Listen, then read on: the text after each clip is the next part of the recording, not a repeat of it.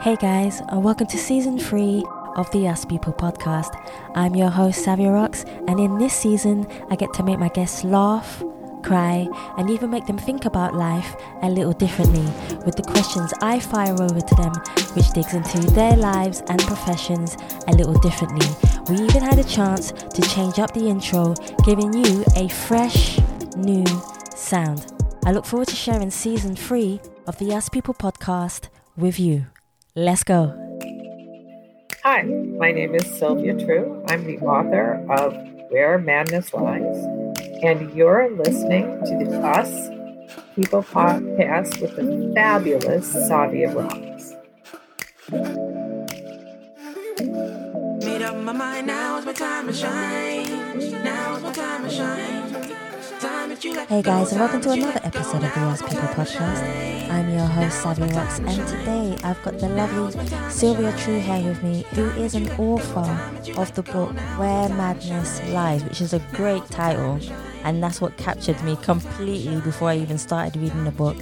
Sylvia, thank you so much for coming on the Us People podcast. How are you? Oh, I'm great. Thank you so much for having me.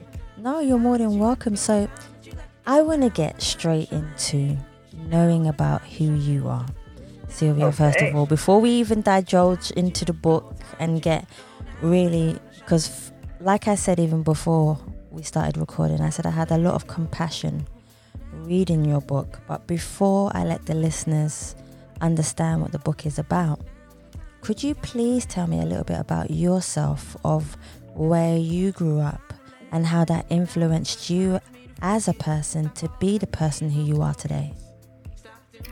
Sure. So I have sort of a complicated backstory, I guess.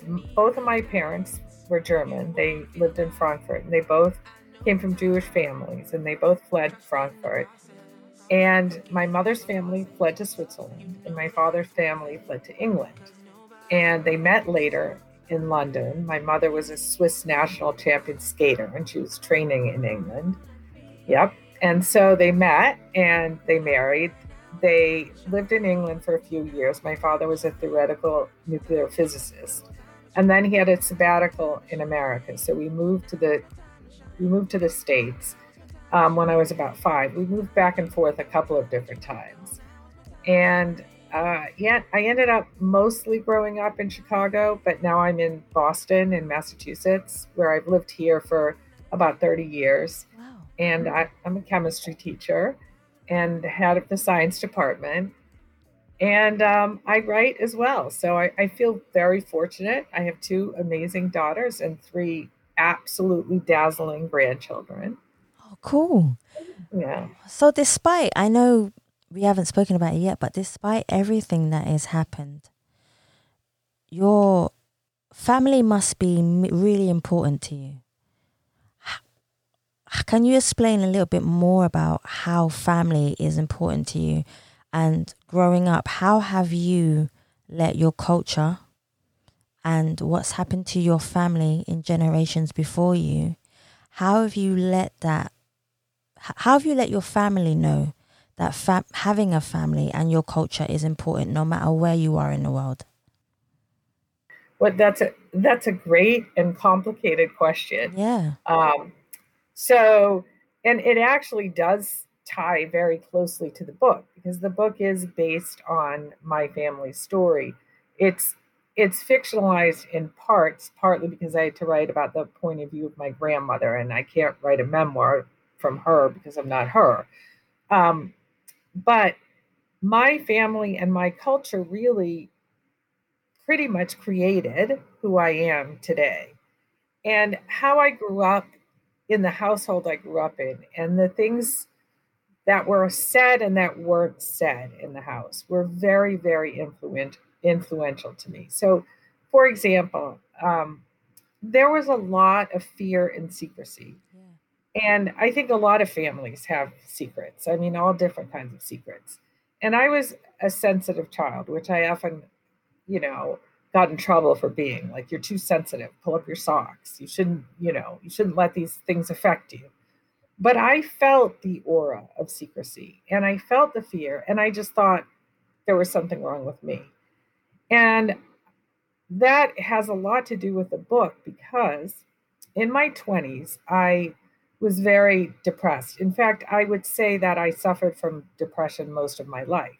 But that was also something that was absolutely not allowed in our family. And that had to do with the Nazis and what my mother's family went through. So there are all these tie ins.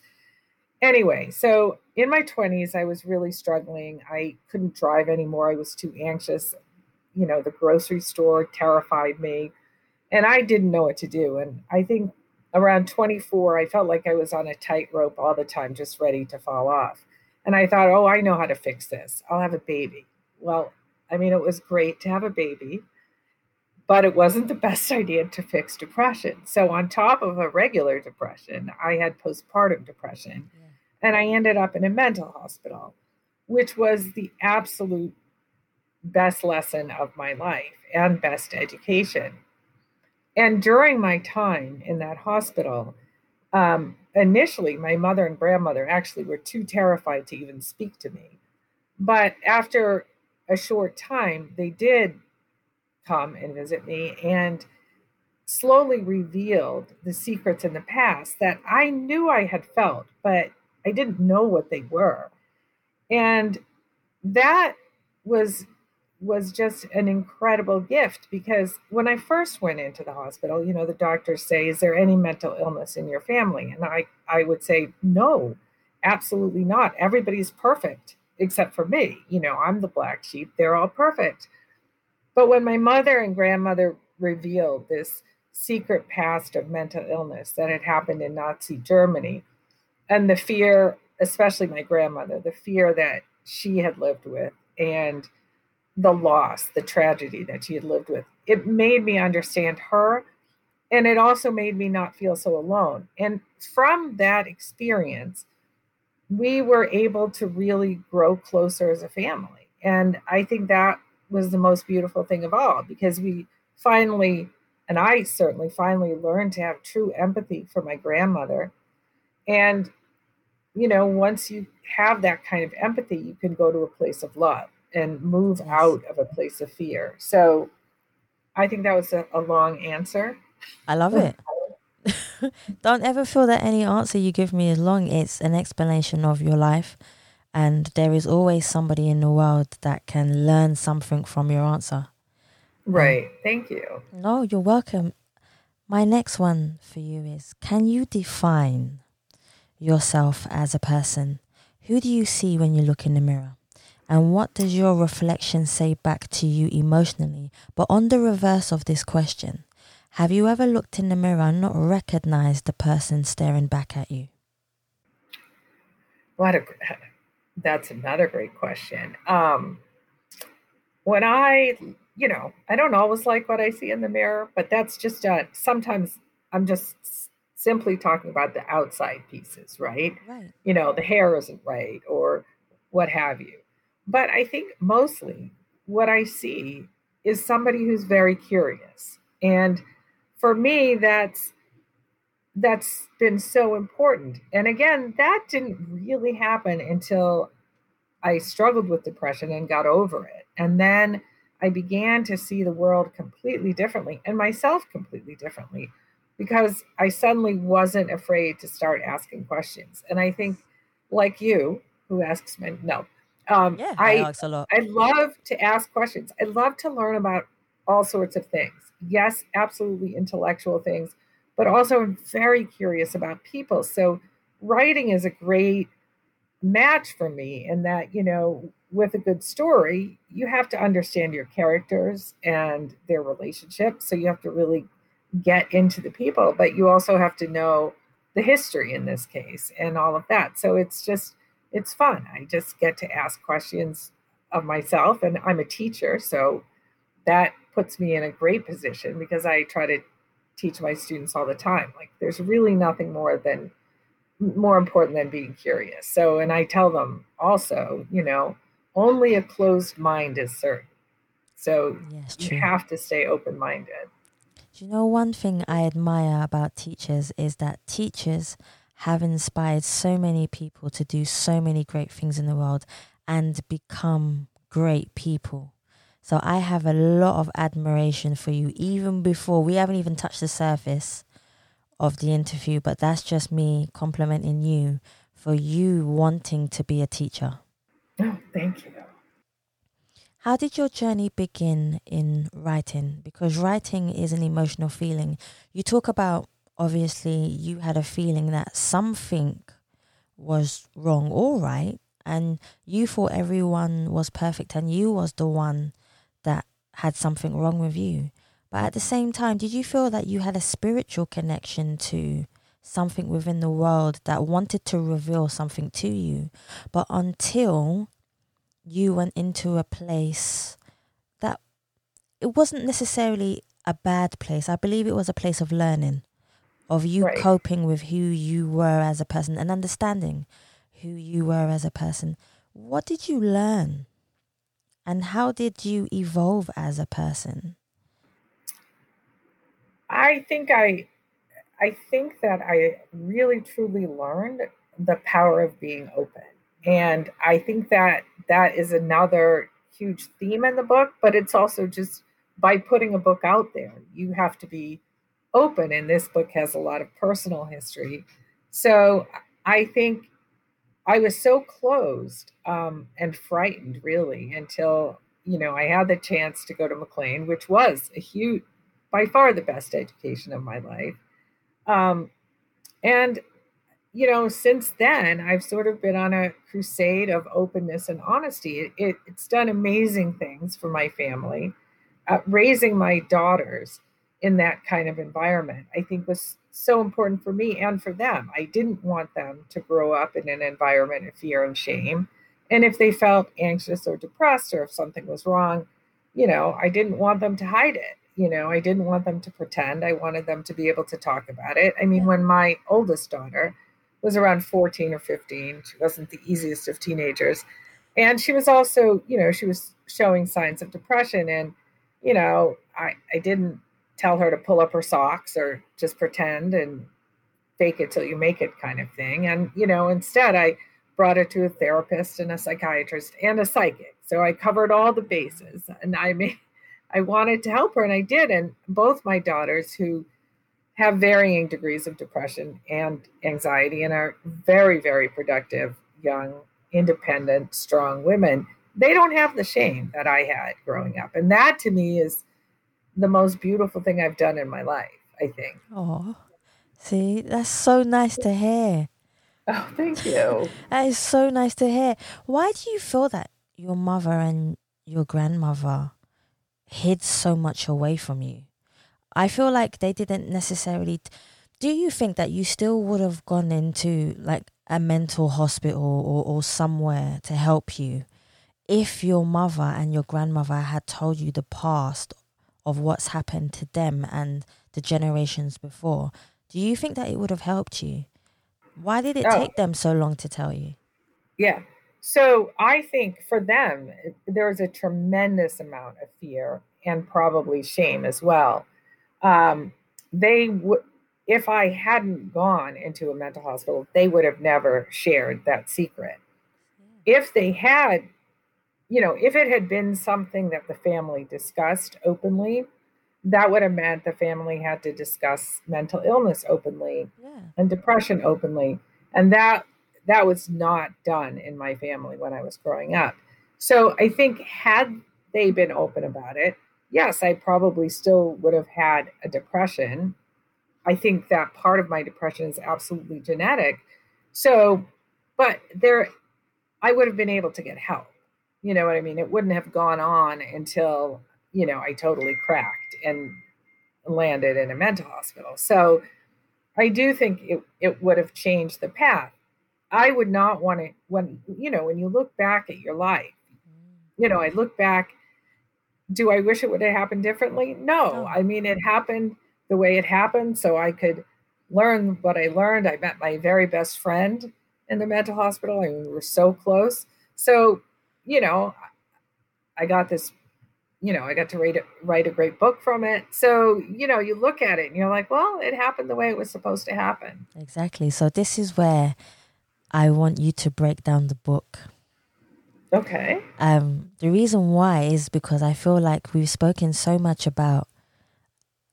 about you, a bit about your family, so I'm sure people are intrigued to know more about your book now. So, first of all, the title, Where Madness Lies itself. I understand where the title has come from, possibly. But could you break down for us where the title has come from, but also break down from the beginning of when you started writing the book to the journey of you writing the book and how it made you feel going all the way through to the end where it has pictures, but I'll get to the pictures in the end. Okay.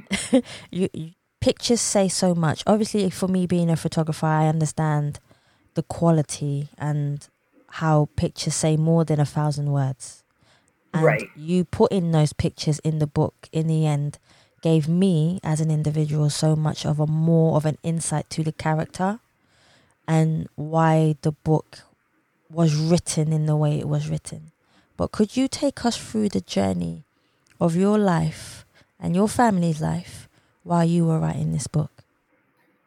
Okay, I think I'll start with my grandmother's life. So my grandmother in the book is named Inga, and in many ways, this is really more her story than mine. It's partly mine too, and it's partly my relationship with her. But I think that the life she lived was, phenomenally interesting and also tragic at the same time. So she was raised in Frankfurt. They were from a very wealthy family. She had a younger sister named Rigmore. And Rigmore, in her teens, probably around the same age around my daughter, and um, started showing signs of depression and mental illness. You know, my grandmother tried everything to help her. She researched, she brought her to different doctors. Um, and initially, I think her diagnosis was something like hysteria because everybody was told they had hysteria. And, things weren't getting better overall. She'd have good days, bad days, but there were more and more bad days. And they finally tried an institution in Germany. This was around 1936 ish. And in 1933 in Germany, the Nazis came out with their sterilization law, and over 400,000 people were sterilized from 1934 to 1939. And they were sterilized for all sorts of things. I mean, they were sterilized if they were mentally ill, but they were also sterilized if they were, had congenital blindness, congenital deafness. Um, Sorry, my It's all phone right. just. I I love the way you said, "Oh shit." Oh, did I? Did I Yeah, swear? no, that's all Oh right. You're no. allowed to swear on it. It's fine. I can cut it Um, out. Don't worry, I can cut it out. It's okay. I love it. no, it's my daughter Erica. She must have known I was talking about her. Oh. Anyway, so back to the fun topic of sterilization. At at this time in the world, right, there were eugenic societies all over the world. So it wasn't just Germany. Eugenics was, it was a study in some ways in biology, and it was just it was the term was coined in 1883 by Sir Francis Galton, and the idea was, to yes, to purify the race and in a way, but it was also to get rid of diseases. So, the Nazis kind of took it to an obscene end, and it did begin with, these sterilizations. Now, other countries were also sterilizing, but then nobody did it to the extreme that the Nazis did it. And the sterilization law led to their euthanasia law, which um, at the very beginning of the law, at the very beginning of the war, on purpose to sort of confuse people. So it was sort of hidden because everybody was focused on the war. And then there were these 6 institutions in Germany, and one of them was where Rigmore was at, that built gas chambers and crematoriums. And that's where they killed the mental patients. And in many ways, the killing of the mental patients and the pillaging of the bodies, it was the Nazis' opening act. the doctors from those institutions were the same doctors that went to the concentration camps and designed the gas chambers there. So it was just done in a much larger scale. Yeah. But a lot of people don't know about the gas chambers in the mental hospitals, in the 19 at the end of 1939 when they started. It's, for me, reading it, I was like, wow. I didn't know personally. I knew well, we was taught about it in school, but not to the depth that we should have, I believe. Well, it's pretty hard, I think, in school when you're younger. I mean, I think it's following the trajectory of the eugenics. It's fascinating, and it's fascinating to see how they took these ideas into something so absolutely horrific. Anyway, so back to my family a little bit. Um, Rigmore didn't fare well in Germany, and my grandmother ended up fleeing Germany with my mother, and they went to Switzerland. And I think what happened to my grandmother is when that part of her life was over, she really closed it off. She put it in a compartment and didn't think about it because it was just so painful. She lost everything. She lost her sister, she lost her social status, and so I think she then began to live in this very kind of small, rigid, and controlled way. I mean, she was very controlling. For example, the clocks in her house all had to go off at exactly the same time every day. And there's not a big deal, but it was just a sign of trying to control what she had no control over, right? I mean, she had no control over these events that happened in Nazi Germany. So what she could control is how her grandchildren held their fork properly at the table, right? So, she was very strict about manners and about appearance. And this also kind of goes back to Germany. I mean, the appearance, we had to appear physically and mentally fine all of the time, right? And I mean, it's because of what happened to her. And, I didn't, growing up, I found her very difficult at times. I mean, she was very critical of my hair and a number of other things. But, hair. but anyway, it wasn't until this sort of breakthrough of me going into the hospital and her sort of revealing what had happened in her past that we really grew to understand each other. I mean, I understood finally her fears, and the writing process does that as well, because when you're writing from a character's point of view, I mean, you really have to dig deep to try to understand them.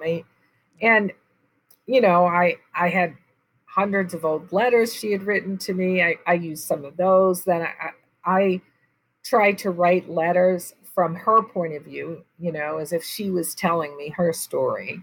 So, you just kind of go deeper and deeper until you really feel like you understand them and you understand their reasons. And that was a really fascinating part of the process for me. How do you feel about generation of women today who have given up their children because of mental health? How do you think things have changed from the 1930s to today when it comes to women having mental illnesses but still giving up their children because they feel that that would be a better option? I don't know anybody but I'm sure there are people who give up their children because they might not feel well enough to take care of them. Certainly things have changed, I think, obviously for the better. I mean, I often have wondered about my great aunt Rigmore, if she wasn't my great aunt, she was my great aunt. Sorry. Um, you know, Medicine has come a long way, especially for things like depression. So that's certainly extremely helpful. Um, it's funny, the word hysteria, right? I mean, she was described as hysterical. I catch women and myself, like, we stop ourselves now from using it. because it's got such a negative connotation. You're just being hysterical, as if that's something terrible that women do. And so I see this, certainly this forward movement and much more openness. There is still stigma, though. I mean, Yeah. undoubtedly, there's still stigma around mental health. Even, as a school teacher, especially now, we're having a lot of kids struggling with mental health issues, and we have a great counseling department. But when they tell the teachers, or they need to talk to us about particular students, there's still this hushedness about it, if that's a word, but it's still talked about a little bit as if it's a little bit shameful. So I still feel that. Yes, I think we've come a tremendous way, both, with medicine and with understanding and an openness about it, but we still have a ways to go. Yeah, that's true. Do you think that mental illness is inherited? I know that that's one of the things that you've spoken a little bit about before, but do you think all mental illness is inherited from our past generations? Well, it's such a great question, and it's hard to tease out exactly what's what, right? But certainly in my family, I think there absolutely is a inherited genetic component that I see in my children. Then there's another component that's environmental, and I think that played very strongly in my upbringing, because there was a lot of secrecy, there was a lot of fear, and I certainly felt that as a child, and I think that made it more difficult for me. So, I mean, for me, there were both. I think that's true for many people. It's hard to say, well, exactly, what percentage is genetic and what percentage is environmental. Um, so something, it's fun to kind of like to wonder about that. And I think, yeah, when you brought up earlier, that's a great question. What if my mother and grandmother had shared this story early on? What if our family would have been open about this? Would that have changed my path? I think it would have changed my path. Absolutely. I still think I would have had depression. I don't think I would have been in a hospital. I think I would have been treated at a much earlier age. Yeah. So here's one that ties into actually depression. So I talk a bit about forgiveness. Forgiveness is a word that a lot of people would like to give, but find it hard to give. So what does forgiveness mean to you? And do you feel like you have forgiven your mother or your grandmother for what has happened in the past, and also how this affected you? So yes, absolutely. For me, I think forgiveness comes with empathy and understanding. Yes. And I think that it was huge for me to understand. Once you understand people's fears, I think almost more importantly than anything else, and you understand where those fears are coming from, then I think it's very easy to forgive, because, I'm sure there are people, well, there are people who do things that are just simply mean and horrid and malicious, right? Yeah. But certainly in my family, it was all well intended, right? And I mean, with most people and most families, mothers in general, I remember learning this when I was a young mother, but mothers they're always trying their best, That's right? true. Yeah. And, and I look at my mother. I mean, my mother tried her best. She absolutely did whatever she could. Yeah. Sure, she made mistakes. I've made mistakes with my children. And yeah, I mean, I want to be able to model forgiveness, for my students and for my children, because I don't know. I don't know how else to live. I think it would be horrible to live and not to be able to forgive. I mean, I would think I would end up being an angry, bitter person. Yes. And I'm not. Yeah. I definitely agree. So I want to know more about your spirituality. Okay. Okay. So You was given a gift. I don't think you could understand your gift at a young age and why it was given to you. But as you have grown older and evolved as the beautiful person that you have become, how do you feel your spirituality has changed you, and also how it has let you impact with people and have a good intuition of people today? That's another great question. I do think I have good intuition. I do think that many times children like me who are told they're oversensitive are people who really have empathy, and they feel things too strongly, right? You feel others' feelings almost too strongly where it can be detrimental. Um, but I'm going to sort of go to a little bit of a different path here. So after I came out of McLean, that was like the mental hospital I was in, I became, without depression, I became so much more curious and open to the world. And I met a friend, and he told me about his mother and that she was psychic. Now, I come from this long line of very scientific people in my family, and we are not allowed to believe in such nonsense as psychics.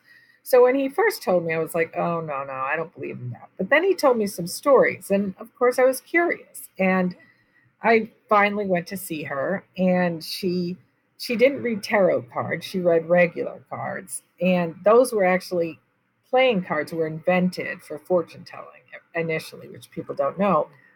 And she blew my mind. I mean, I could not believe the things she knew and the things she predicted. And I ended up becoming very close to her. And she was my psychic for 30 years. She lived in the same town. I probably saw her like once a week. She died about a year ago. And when I think back to some of the things she told me, and again, mostly things that predictions of things that would happen, right? I mean, it's just absolutely amazing the detail at which, she could predict and see things. And with her, then I began to slowly become more open to other things. With mediums, I slowly started seeking out mediums. I was very curious. In fact, my daughter calls me the medium hunter. And, I had fun with that. I've met some frauds along the way, and that was interesting too. Like, why would anybody, I mean, is it purely for money that they do this? Like, so, and then slowly I also began doing research into past lives and into, children who remember past lives, which I think is fascinating as well. Yeah. So I've had this wonderful path. I've had a number of different paths, right? So I've taught chemistry for over 25 years, and I'm very fortunate to have a department um, who has actually sort of come along for the ride in this whole, spiritual journey. And one of my colleagues actually went to Ireland with me to visit a medium. And so we renamed ourselves the Science, Technology, and Paranormal Studies Department because I like that. we're very, they're very open about it too. And that's really the biggest lesson for me of all is just to be open and to be curious. I'm always somewhat skeptical in terms of, is this a real medium or not? I was really fortunate to have this woman, Sophie, in my life, and she was such a guide and a mentor and a teacher in showing me that, there are things that we do not understand that cannot be absolutely scientifically proved right now. One day, maybe we'll be able to, but it's been a really great journey. I love that. Oh, that was so cool. How do you feel the next generation will make a change in the world creatively, but also physically? I think this is so important against things like mental health, racism, equality. How do you feel, especially as a teacher, that the next generation will make a huge difference in the world? I think from what I see from my students, the change over the last 25 years in watching teenagers has been wonderful, really wonderful to see. And I know, poor teenagers, they get kind of a bad reputation as being difficult, which of course they can be sometimes, but um, the openness of teenagers to people who are different is so completely different than it was. So we now, for example, we have what we call our special education population. They're in our schools. They used to be in a different school, right? So now they're in our schools. So they're integrated in our schools and sometimes in our classes. And when I watch teenagers, they're so accepting of all the differences. And I remember also many years ago when we had our first gay couple come to a prom, and it was such a big deal. And there was, and now, I mean, you look at it now, nobody would blink an eye. Like they are so accepting, right, of those differences, and I love that about them. So I do have hope that what they'll be able to do, and especially, it's been difficult with, we've had a very divisive society, and I'm hoping they will listen to the other sides, and they will have this empathy for the other sides, and they will begin to understand, you know, where the fears are, where other people's fears are. And once they understand that, then they can again move into a place of love and understanding. And I know I sound like an old hippie. I probably am an old hippie, but the idea is that I do think they can make that movement. And I think that has to happen. I mean, we have so much blame and pointing. I almost said finger painting. We should have finger painting. Okay. We should be painting. Like that. But we have so much blame and finger pointing, that has to stop. We're not listening to each other. And I know I'm speaking in huge generals right now. I don't mean to be. I just think that this next generation can improve that.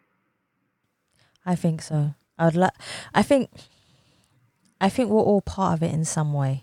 Right. What we pass down helps, and I always say that I don't know how to say it in the correct way, but we're born into a family. Our family are our first set of role models. What we learn from them kind of helps us expand to what then we learn from the outside world also. Right. And then we carry on with that. And then how we have a choice of whether or not what we see our parents do or our families do. We can either turn around and say, I'm going to be like my family, or I'm going to go on my own path. Right. And make my own decisions and see things differently. And I think that's also a huge decision for us to make as we are growing up and being teenagers as well. Right. So I definitely like that. So what are you most proud of that you stand for as an individual?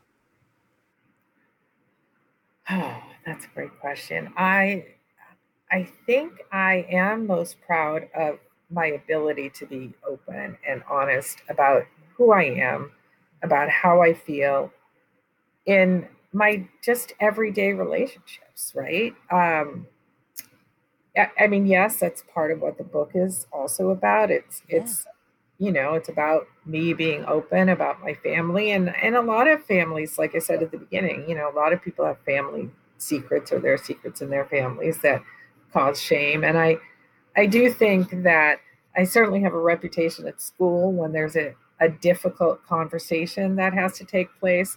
My principal or my colleagues normally say, "Oh, well, Sylvia will do it. We'll send Sylvia to do that one." Or if there's a particular difficult parent, I'm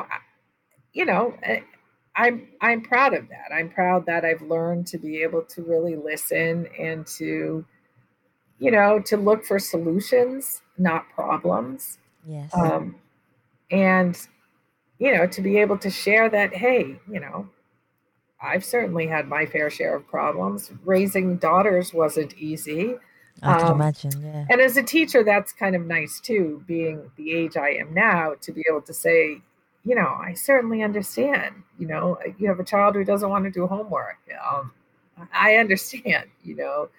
So, yeah, I guess I am proud of my openness, which sometimes can get me into trouble. It's not a bad thing. It's not a bad thing at all. No. Trouble is not always bad, Right. Sylvia. Right. No, I agree.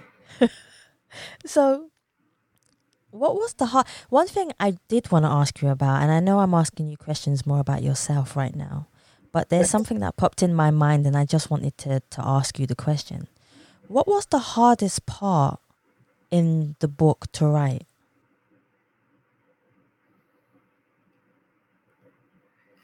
Wow, that one, I don't know if there wasn't a part that was necessarily particularly hard. I think what was the hardest thing for me in this book was sort of piecing it together, because it goes back and forth. And I tried different things. Like, once I wrote the whole story just chronologically, but it didn't work. It sort of had to go back and forth. But then it would be really tricky to know when to switch back and forth. And I did longer chunks and then shorter chunks. So that in as far as a writer, I think that was the hardest part to figure out. There wasn't a particular scene or a particular character that I struggled with. I did struggle with the beginning. I kept coming up with new beginnings. I wasn't sure how to begin it. Sometimes you don't know the beginning until the end. I mean, that's true. So when I really figured out the end, the beginning became more clear insofar as, how to introduce the book and the characters. See, that makes sense to me. Do you have a secret passion that you have never told anyone about? Well, that's an easy one to answer, because no. Oh. And I'll tell you why. Because I'm too open. So my passion really is like investigating the paranormal. And I haven't made it a secret. Just like other things, I haven't made a secret, right? Being a mental hospital, I haven't made that a secret. That's true.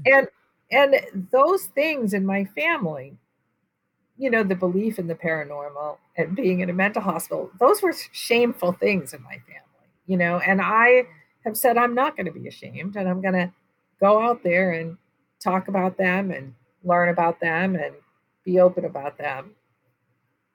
See, I like that. I like the fact that you're so open about it. And Sylvia's so chilled out, guys. If you see Sylvia right now, she's just chilling out. She's just chilling out, and it's nice. It's refreshing. Oh, thank you. It's refreshing. Okay, here's one for you. Okay. What do you believe stands between you and complete happiness?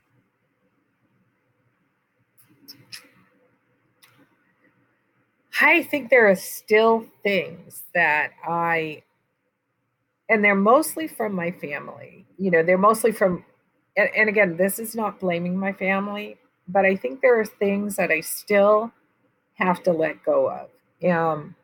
For example, I mean, my family was very, very intellectual, and my uncle's a knight in England. He was knighted for his work in genetics, and my father was a well-known theoretical nuclear physicist. My family's full of doctors and scientists, and I still hold on to a little bit of, I'm not quite smart enough. I haven't really done quite enough. I'm not as intellectually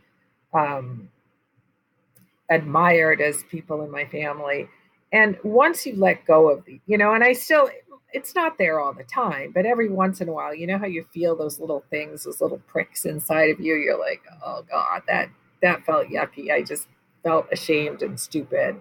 So I still think I have to let go of some of those ideas that came from childhood. I'm actually thinking about that now, actually. You've made me think. It is hard. It's not easy. No.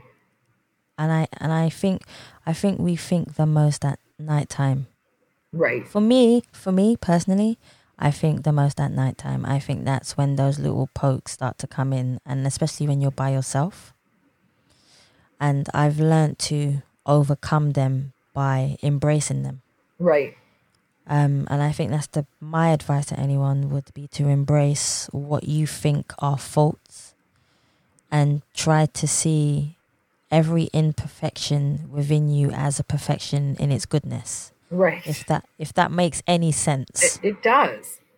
Right? Because that is really how you let go. It makes total sense to me. Now I'm going to say something that might not make sense, but really the way you let go is by embracing. It seems contradictory, but it's not. Like, I understand it. Yeah. If you can really embrace those flaws, then you can let go of them. If you just accept them instead of fighting against them. So when you're always fighting against those things that bother you about you, it is harder to let them go. And I think, we all have things that we worry about ourselves. We have to have flaws, otherwise we wouldn't be human. That's true. When was the last time you felt totally at peace with yourself? When was the last time I felt totally at peace with myself? Gosh, I know it's with my newest granddaughter, and I think that the gift of children is so amazing, right? And she is they're all happy, delicious, beautiful little kids, but this new one, Neve the New, I call her, she's particularly joyful, and she makes these crazy squealing sounds. Sometimes she sounds like really a sick bird. I mean, they're weird sounds. I've never heard a baby. I mean, I've heard babies like goo goo gaga, but I've never heard a baby make these kind of noises. But what happens with children and with babies is you're so invested in them in the moment. There's nothing else but them. And I really feel that more as a grandmother than I felt it as a mother. I did feel it as a mother. You love watching your kids, and they keep you alive in the moment. But as a grandmother, it's even, maybe age has helped with that. I feel like it's even more prominent. Like, I really, really, truly live in the moment when I'm with those children, and the little one is just has this gift of joy that's tremendous. Yeah, no, that is true. What is the best advice you have ever received from somebody, and how has that helped you? Best advice. I know it's hard. That is, well, I've received a lot of great advice and a lot of bad advice, right? Oh, okay. Oh my gosh, I don't know. Can we have one of both? So can we have one great advice and one really bad advice, and then we can compare them? Oh gosh, now you've just made it a really difficult question. I feel like I'm in my advanced placement chemistry class that I teach, and I really don't know what the answer is. I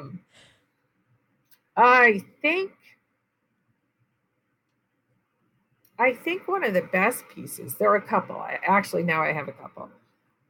One of the best pieces is, if you don't succeed at something, you keep trying and you keep trying, and you try harder and you try harder, and then you have to try differently.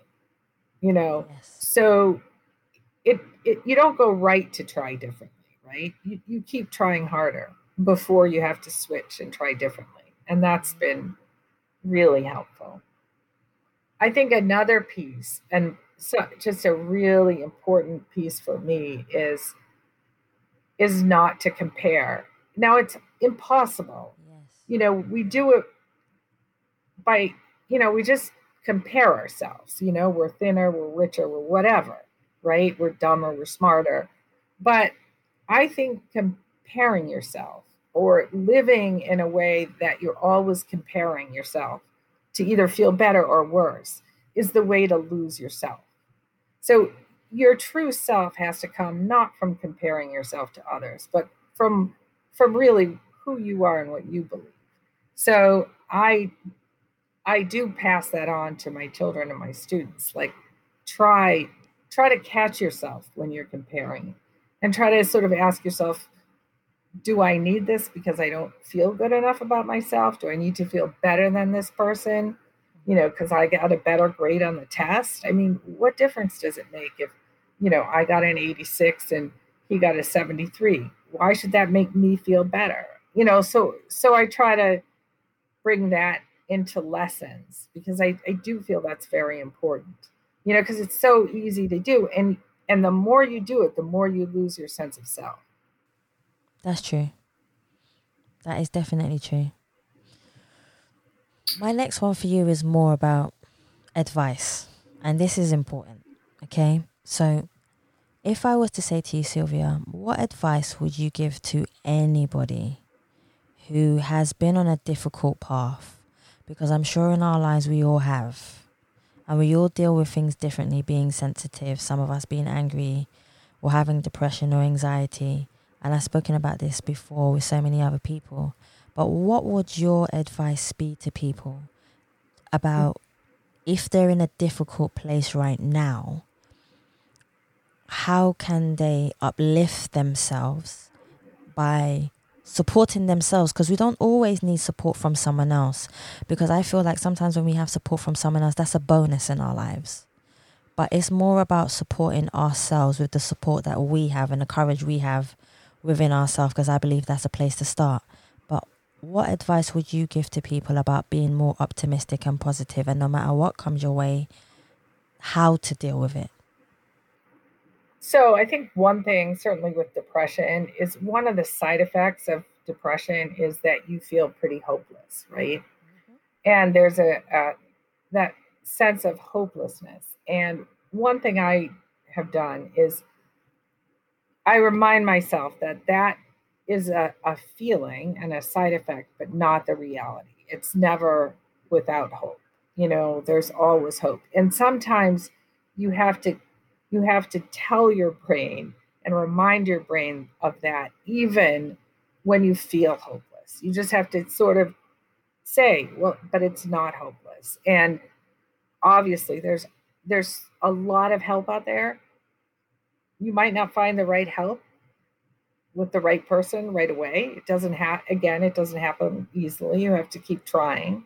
And then sometimes you have to try differently. That's true. That is definitely true. So what would you like your legacy to be? Because this is a question I love to ask everyone. What would you like your legacy to be when you feel, and only when you feel, that you have done enough in the world, enough and your best in the world? How would you like people to remember you? As accepting, as someone that loves easily and large. I love almost everyone I meet, and that's really true. Like, I'm made fun of at school all the time because, you know, everybody's like, "Well, how's your new class?" When we start a new semester, I'm like, "Oh my god, they're the best kids I've ever had. They're adorable. I love them." And they're like, "But you say that all the time." I'm like, "Yeah, because I feel that all the time." So I do. I hope I'm accepting. I think you are. Oh, thank you. You came on and you instantly accepted me. So I was like, oh, this is cool. This How is could going to be somebody easy. not accept you? Well, I don't know. Yeah. That would be crazy. Aw.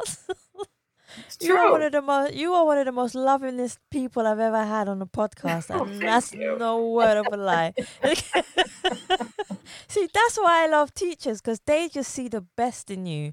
No matter if you feel like you're falling flat on your face, a teacher will always pick you up and find the best in you. Good teachers. Right. I was just going to Yeah? say, good teachers. right? And that's Right? what teachers should be doing. You're absolutely right. I mean, I've taught long enough, and the people who don't last, it's not because they're not good at the subject. It's because they don't really love being with the kids. Yeah. That's the first thing. You have to love being with them and having relationships with them. And if you don't, it's not the right fit. That's true. That is definitely true. I have two more for you. Okay. And my second to last one is, because I've embraced every single word you have said to me on this interview. But Thank you. what would you like people to take away from your book, knowing that you have put so much into writing it and making it come to life? What would you like the reader or the listener, as we have audiobooks now, to take away from what they've read within your book? I think that, and I've sort of said this in different ways, but for me, it's understanding that we all have family secrets and shame and things we're afraid of, and that we can get past it by really sitting down with the other person, whoever that may be, and understanding their fears and having empathy. And with empathy, I think, comes love. And to me, that's the ultimate gift of living in this world. Sylvia, my final question for you is, where can we find you on all your social medias? And if anybody would like to buy your book or get in contact with you, like I've had the privilege to tonight, where can they find you? So I have a website at sylviatrue.com, but it's easy. The books are sold everywhere. You can Google. If you go on my author Facebook page, if you message me, I'll message you right back. I love to connect with people. That's what I love to do. That's what I've done my whole life. See, Sylvia, thank you so much for taking your time to come on the Ask People podcast. I'll say it again.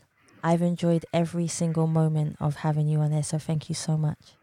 Well, thank you. You have amazing questions. They're difficult at times. I was like, whoa. I'm not sure. I'm going to have to go back and write them all down and start asking my friends and my students. I'm like, oh, how would you have answered this one? Because it's really fun. It was very enlightening for me. You make me think. So I definitely think it's nice to make people think. Yeah.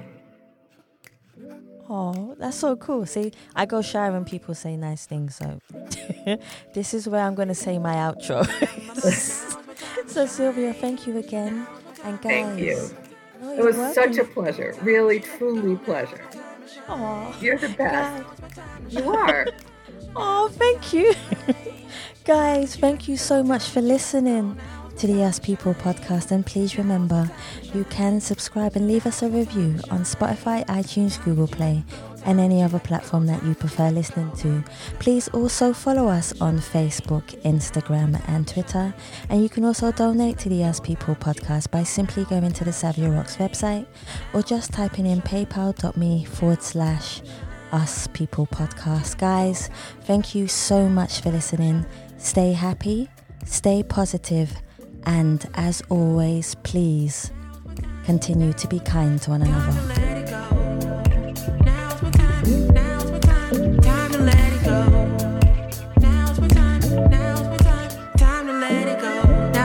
Time for me to focus. Stop all that playing hocus pocus. Stop doing it yourself. You need a little help. This time I want to see you shining. How was the interview for you, okay? Yeah, it was wonderful. It was so much fun. How have you had a lot of interviews? I've had a few. You've been the best. Because some of them, I don't know, they feel a little stiff. It depends on it's so interesting. Like some people are just naturally warmer, more curious. You're very curious about the book, but you're really curious about the person you're talking to. And that is what makes it work. It's it's the dynamic between the people, and some people are just not as curious, and you are, and you're very warm. So the combination is great. For me, I could go all night.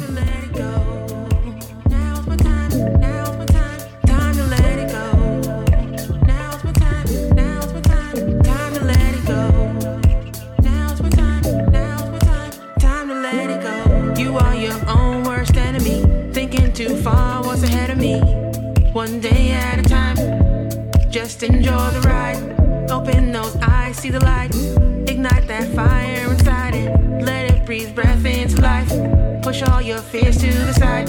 Control your mind, it's all alright. Enjoy your life, the joy is mine. Commit to you, you got the tools. Everything you do,